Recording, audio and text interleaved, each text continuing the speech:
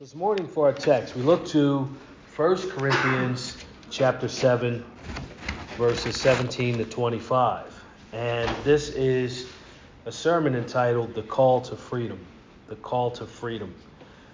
Paul is making a case to the Corinthians along a couple of different fronts, and specifically he's dealing with the constructed family. And by constructed family, I mean what God has constructed.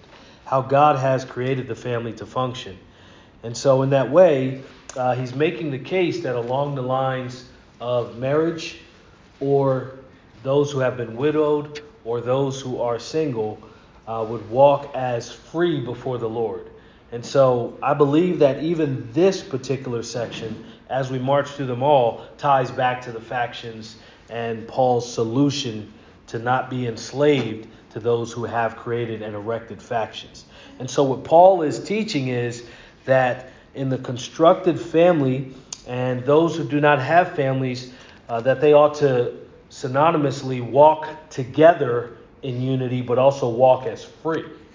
So he wants people to be free. And so Paul, his case in this particular text to be made with the Corinthians here can be summed up by saying this, that he called them to be free and to be conformed only to Christ. He wants them to be free and only conformed to Christ, because you do recognize that there are some who believe they're free, but they're being conformed to the image of another. So they're claiming to be free, but really they're not free. They may have had a confession of Christ, but yet they find themselves walking after men. And so what Paul is saying is he wants them to be free, not only in their initial salvation, but he wants them to be free in their conformity to Christ. And so I believe that marriage is simply an example that he uses to help the Corinthians understand how this ought to be the case. And plus, they were failing in that way. You and I, we certainly live in a time similar to the time in which we find our passage, historically speaking, because I believe it's helpful for us to consider the consistency of walking in freedom. For in verse 17 of chapter 7 of 1 Corinthians, Paul writes, "Only as the Lord has assigned to each one," so this is an intimate thing, "has assigned to each one as God has called each." So he's speaking of individuals who walk together in the collective. As God has called each, in this manner, let him walk. So he's speaking in the singular sense of how we relate to one another in the sense in which we are at fellowship. And he says, "And so I direct in all the churches." Now you have heard me say it before, that this notion of so-called Christian community is the opposite. Because what it does is it speaks to the collective and wants everyone to conform to the collective, no matter what the standard is, and then we might eventually get to the individual. But here what Paul is saying is, I want you individuals to walk as Christ has commanded you, so that you may walk with the church. And so I think that is a very important distinction to make, because even if you remember when the factions start, how do they start? They start dealing with the collective first, the general group. And it says, hey, all of you belong to this faction and walk as such. All of you then belong to this faction and walk as such. But what Paul is saying is, I want each of you to remember that state to which you were called, that lot to which you were called, and walk in that. And so I'm going to speak to that point, but I do think that he is trying to steer our hearts away from the notion of change for change's sake, because that is the constant mindset of the so-called postmodern man, the man who thinks truth is relative, the man who thinks he gets to define his own journey and his adventure, and that life is simply a personal journey upon which you arrive at some point, and when it comes to its conclusion, as long as you have arrived to where you have established the standard, then it has been a successful life. But Paul is attacking that, and I believe rightfully so, that he is not simply calling them to changes in their lives for the sake of change, that it's time for a change. Paul is saying remain as you are so long as you're in Christ, and be content with where you are and who you are so long as you're in Christ. So what he's saying essentially is, particularly in verse 17, he is saying specifically, he's calling believers to be as God would have them for his purposes. So he's saying, I want you to be as God would have you to be for his purposes. Now, specifically, this was a directive to all the churches and to all who were in the churches. He wants them to walk in the manner to which God has called each person. So he wants each person to walk with God in their particular way so that it would strengthen the fellowship of all who join in fellowship together in the church. So I believe what he's dealing with is something that Paul brings up in other places in his epistle. I think what this comes down to as we look at marriage and singleness just as the context of this chapter, I believe what it comes down to is the command for contentment in the heart in the Christian walk. It's the command for contentment. And you and I are not looking out or staring out to a world filled with contentment. We're staring out into a world that wants what they want now, and they're willing to make changes for change's sake, and they're willing to do things so that they may improve their lot based on some standard beyond contentment. Now, I'm not against improving one's standing because Paul is not against it. In fact, he says it later. Look at verse 21. We'll just fast forward very briefly. Were you called while a slave? Now, he doesn't say, oh, that's okay, be a slave. No, he says, if God has something beyond slavery, then where do you go? Look at verse 21. It says, do not worry about it. But if you are able also to become free, rather do that. Be free. Become free. So the change he does promote is the kind of change that would cause you not to have any impediments, any restrictions or prohibitions against your walk with Christ. Paul says make that change. Make that change. But he doesn't say to simply change things in such a way so as to find yourself in sin, because that's what the Corinthians were doing.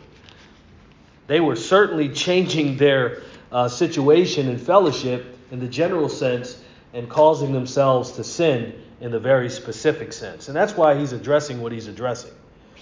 So Paul considers the consistency and contentment that the Christian ought to have in his or her walk.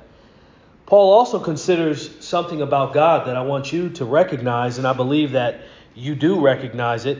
But he says in verse 17, only as the Lord has assigned to each one. Now, again, this is the walking with one another related to what is said previously about the husband and the wife, and the husband's inability to save his wife and the wife's inability to save her husband. But he does say, I want you to walk as how you are. And that is in the context of what we spoke about last week as they function together, man and wife, and you may have one unbeliever, but the home is considered as sanctified.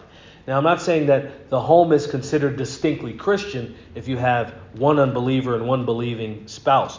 But I'm saying the home is considered a holy place because one is in Christ, therefore Christ is there. And so we established that last time. But what he's saying is maintain that place as such that God can do his work because it is God who calls. As the Lord has assigned to each one. As God has called each.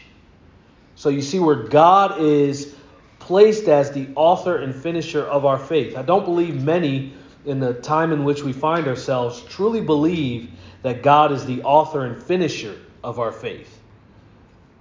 He is indeed the justifier and sanctifier. And we talked about that last time. The trust that the call to peace is the call to the God of peace. And the God who can save wayward spouses and wayward children. And the God who can save unbelievers. And the God who overcomes our unbelief. That we truly believe that that is the case. That we don't have to put anything before anyone except a sanctified life in the Word and prayer. And trust that God will save. He will do as He pleases. And in fact, I would say with 100% accuracy, if you are indeed saved by the grace of God in Christ, that is how you came to Him. You came to Him through the testimony of a sanctified life. Who are the Christians? And that wasn't the primary thing, because you came to him through the hearing of the word. Faith comes by hearing, and hearing by the word concerning Christ. And somebody must have been praying somewhere. Somebody had to have been praying for your salvation. But in either case, it was God who authored it, and it's God who's going to bring you to the completion of it. And perhaps even as you and I think of the Corinthians, and even ourselves, the Corinthians were a wreck. They were a train wreck. And one thing we consider about them is many of them did find the Lord. In the sense that, not that they were seeking him, but God called them to him. And that's how they found him. He revealed himself to them. And so even in that way, we look back to Israel and the time in which we enjoy reading the Old Testament. How they found the Lord only because God called them. None of them, as Paul will say in our middle portion of our text, none of them were called while saved. They needed to be rescued. And that is the truth concerning all of us. It is the truth concerning all of us.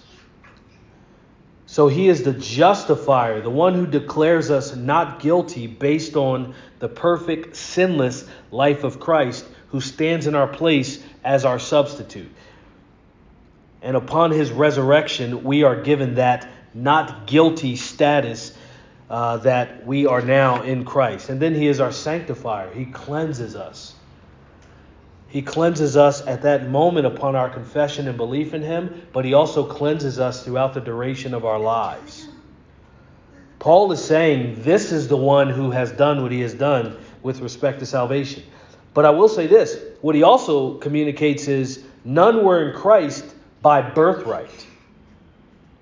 Look at verse 18. Was any man called when he was already circumcised? Was any man called when he was already circumcised? Now here again, he's talking about the annals of marriage. And I believe that certainly brings us out to other arenas, not simply marriage. This truth is not only confined to the marital construct that God has created. But what he's saying is that these spouses did not exist in such a way where they were distinctly Christian from birth. That you have unbelieving people in this world and you have believing people in this world who mingle together. But the point he's making is it is God who saves. It's God who ultimately saves. And so I would say a helpful way to think of this, even in the construct that God has disclosed this to us in marriage, is you are seeking God.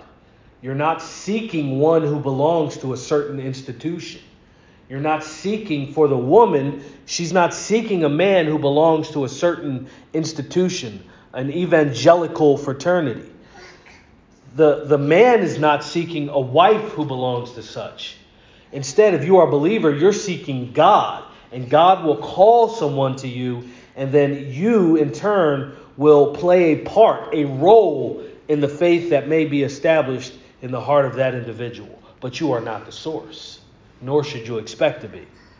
I believe that can be said of Christian fellowship. I believe that can be said of preaching and witnessing and evangelism. It's all the very same mindset that one has to have. That no one is in Christ by birthright.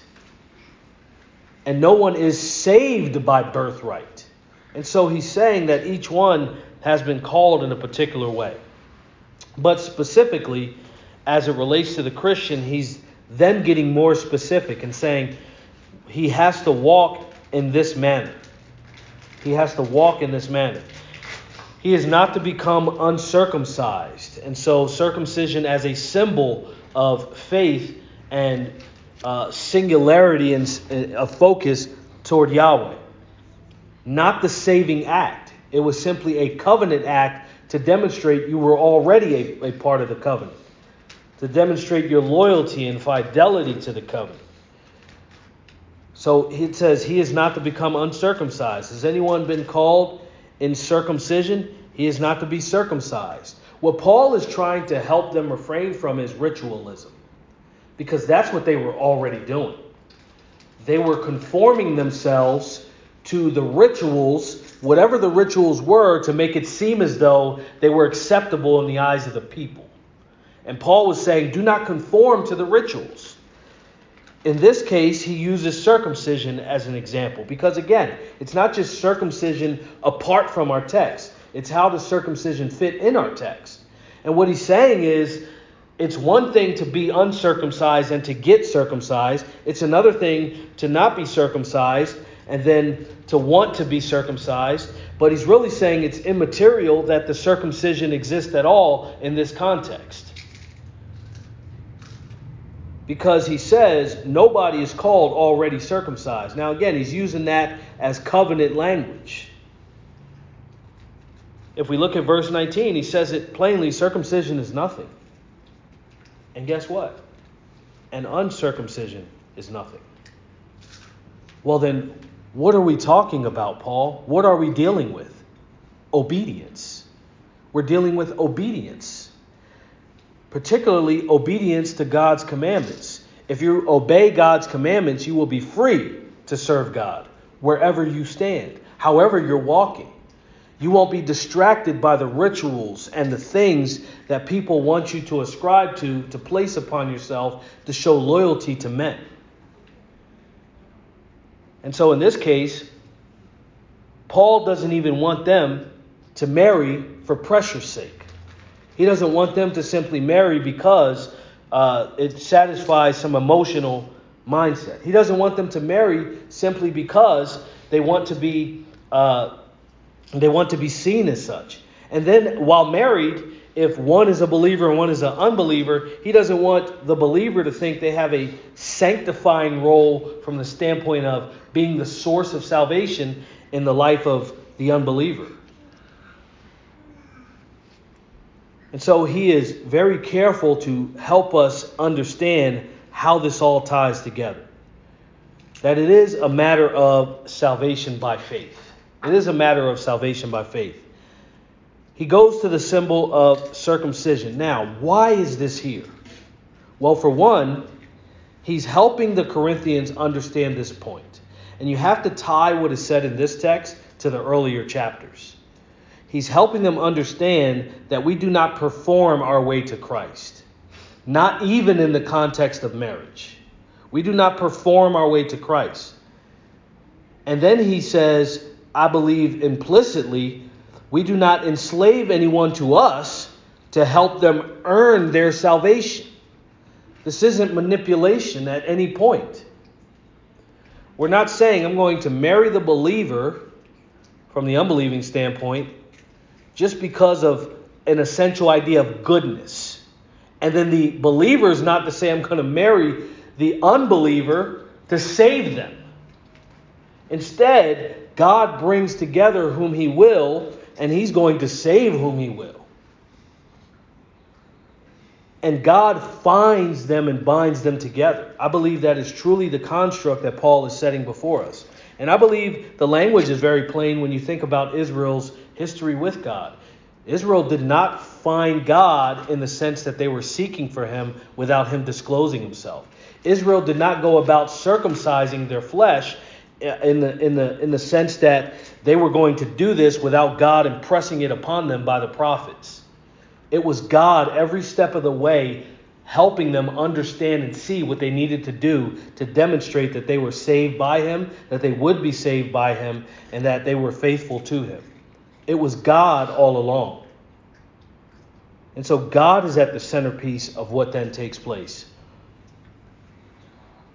Those who were called to God were uncircumcised in their hearts. I believe this is what he's saying in verse 18 specifically, joined to 19. Uncircumcised in their hearts until it was God who rescued them. Then here Paul is clear that the Gentile who is uncircumcised under the new covenant, think about this, under the new covenant, is not merely being called to circumcision for appearance's sake. We're not calling people to be circumcised. The goal then is not to be circumcised, whether for the uncircumcised Jew or uncircumcised Jew. The goal is not to circumcise Gentiles for the purpose of tying them together. Now you're starting to see something as we apply this to what marriage truly is. It's not simply to be married and try to say that we're believers. It's one who is in Christ is doing it for the reason to honor God. And when they do it for the reasons to honor God, well, then you will have obedience to God by the believer. And this is how it functions, right? And so we see it here, that the goal is, as I said, not to be circumcised, whether for the circumcised Jew or the uncircumcised Jew. That's not the goal. That's not the end goal. The symbols are not the goals. The symbols point us to what the goal is. The goal is to be obedient to God. So we strip away everything that would get in the middle of that. And the goal is, in verse 19, he says, to be obedient to God. It is what matters, he says, is the keeping of the commandments of God. Obedience. Each man is to remain in his calling to which he was called. He says that. Look at verse 20. Each man must remain in that condition in which he was called. Who were you when God called you? That's essentially what you have to understand. Now again, I'm talking about believers. That their goal is not to be circumcised. And he's going to tie that to what the circumcision leads to if it's not done properly. Now you'll remember this from Galatia. In Galatia, what it tied to was partiality. It tied to a demonstration, a good showing in the flesh. Showing people that I belong to God by this performance, by this symbolic act, by my marriage, I belong to God. When no, if you belong to God, it is by grace through faith. It is by believing on the Lord Jesus Christ, being saved by the blood of his cross, and being obedient to him as an evidence that that has taken place in your heart. So essentially, that is the question. Who were you when God called you? You were not called to reinvent yourself for the sake of reinventing yourself.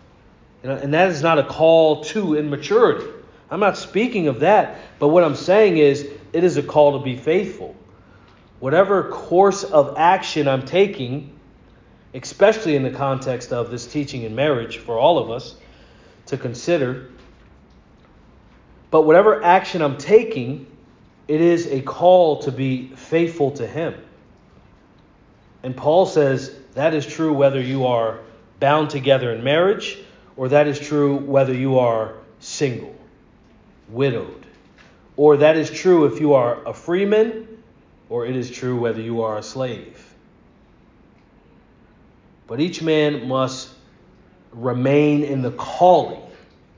Now, the calling is not simply their particular lot. The calling is salvation. Each man must walk in obedience to the salvation, to the commandments of Christ, to the one who saved them, and all the tenets of their saving faith. They must walk in that manner. So what Paul is saying here is transcending our societal lot. It's transcending the things that may or may not occur with reference to marriage or abandonment or all these other things. Paul is also describing to us how the call to peace functions that he spoke about earlier. That we are called to peace. Well, we're called to peace, and the only way that you can be peaceable and have peace is by keeping the commandments of God. It's the only way. So he wants us to be faithful. He wants us to be faithful to him with who you are in him, related to your freedom in Christ and holiness. Now remember, from Paul's vantage point, he's writing a letter. He knows by God's Spirit he's addressing some things that are on the horizon and some things that have been impacted by what he's already said behind him. And I believe that this text is not only shame to the present context, to the near context, But I believe as you look at the whole book, a lot of the things he's saying will impact other areas. The desecration of the Lord's table, the abuse of the spiritual gifts, the issues about how one must present themselves, whether it be in modesty or elitism. How do we welcome those who claim to be apostles and teaching in the church? Paul is dealing with freedom because he wants the Corinthians to be free.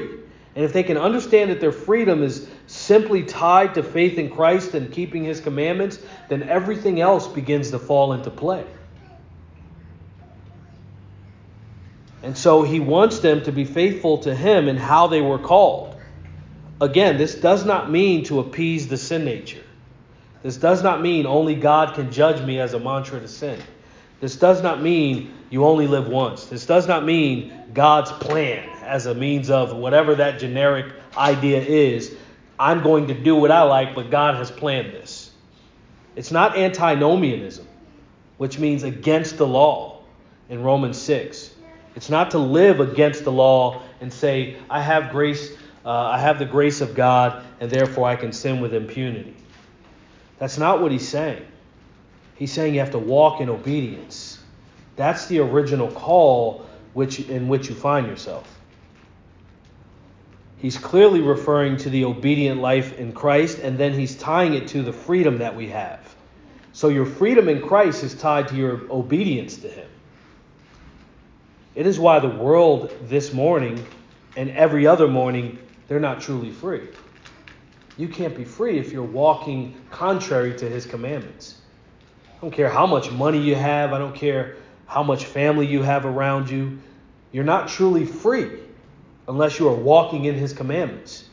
You can be going through tremendous trials and persecuted, abandoned by those who love you.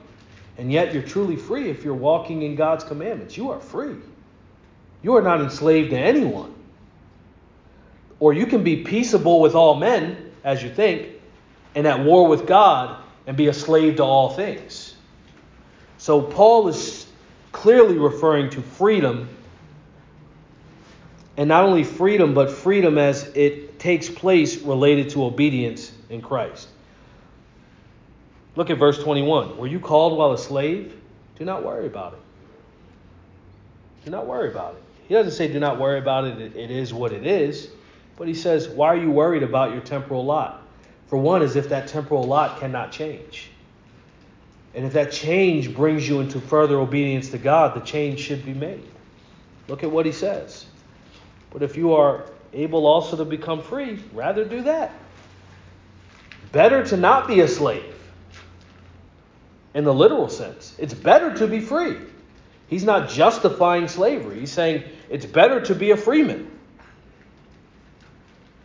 And I believe he's saying this because the human propensity to settle is always before the hearts of people. And I believe it's also true in Christianity. I believe that people will settle for slavery, for spiritual slavery. They'll settle for it. They'll justify it. You know, people will argue for all kinds of things temporally. But if a man of the cloth comes along and promises them liberty and he's himself a slave, many people this hour, they're slaves. They're slaves to men. They're not free. And what Paul is saying is, I want you to be free. That's the best case. So if you can do it, be free. You don't have to give a lot of yeah buts. Well, I was just hoping. Let's see how this plays out. He says, no, if you're being led away from obedience to God's commandments, you're a slave. Be free. Be free. Because that's what true freedom is. Obedience to Christ. So many see it as something opposite. It's why there's so many distractions. They see it as freedom in Christ is really being bound to men. You hear it. You hear it in people. You hear it in the family construct. You hear it in normal conversation. You hear it when you ask a couple, how was your weekend? How was your Sunday? And they begin to rail off all the reasons they're tired of religious activity, even as they see it in themselves. Well, they're slaves. They're not free. They're not put in position to obey God's commandments and truly be free and walk in that freedom.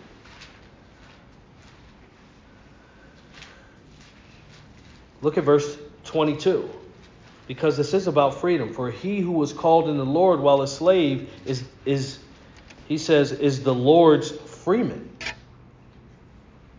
So the idea here, the essential point here is to be called in the Lord. Wherever that takes place, you're free.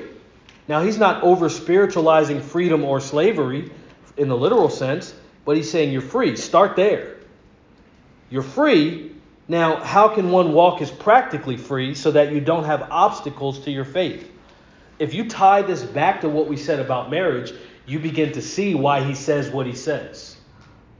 Whether about marriage, whether about remaining single or remaining as he is in devotion to God, you see why these things come up. That one who is free ought not to regard themselves as being enslaved, and one who is enslaved temporally, if free in Christ, ought not to see themselves as being slaves. Freedom in Christ is the end goal. And I believe that Paul spends this entire letter trying to get the Corinthians to see that. That they ought to be free in Christ. They are not constrained to any man. Nor should any man seek to constrain them. So then this call to peace, to which Paul earlier referred in the context of marriage, is related specifically to Christian freedom. In this context, you can be a slave. In the historical context, in the Greco-Roman sense, you could be a slave or you could be free. But to truly be free is to be in Christ. And that's what he's telling them. I want you to be in Christ. This is not, as I'm saying what I'm saying, the perversion to twist and justify the so-called transatlantic slave trade. I'm not justifying that. I'm not justifying the horrors that were committed there. I'm not claiming the false brand of Christianity on all sides who tries to either unduly and ignorantly justify it or don't know much or enough about it and somehow believe that the best common denominator was temporal freedom. As long as that was achieved, we can get behind it. No. In fact, what I'm saying is that the call to peace is to be free. It is to truly be free. It is to be walking in the commandments of Christ. And so Paul calls for that. But even so, this call to peace is not only to be free, but it is to be free in the very specific sense. Look at verse 23. You were bought with a price. Do not become slaves of men. You were bought with a price. I would say price here is, if we tie it to everything that you and I know about our salvation, the price upon which we were purchased is of infinite value. Infinite value. Do not sell yourself short. Do not sell yourself off. Do not sell your new birthright. You were bought with a price. Do not become slaves of men. These people with their life verses. I've never heard anybody say this was their life verse, quote unquote. We don't have life verses here. But I've never heard anybody say it. And I believe that's for a reason. Because so many are walking as slaves of men. Most of Christendom is walking as slaves of men, if we're very honest. He says you were bought with that is a beautiful truth, and how he weaves it in there and ties everything together around it. It is both a warning, but it is extreme encouragement to our hearts. That you were not purchased by me, and I was not purchased by you. You were purchased by Christ. You were purchased by Christ. And that value is eternal value. It goes well beyond our temporal lives. The best that men can do, especially in their flesh, is if they wager anything about you, it will be temporal. It will be temporal. It is very transactional and it is very temporal, meaning it only impacts this life.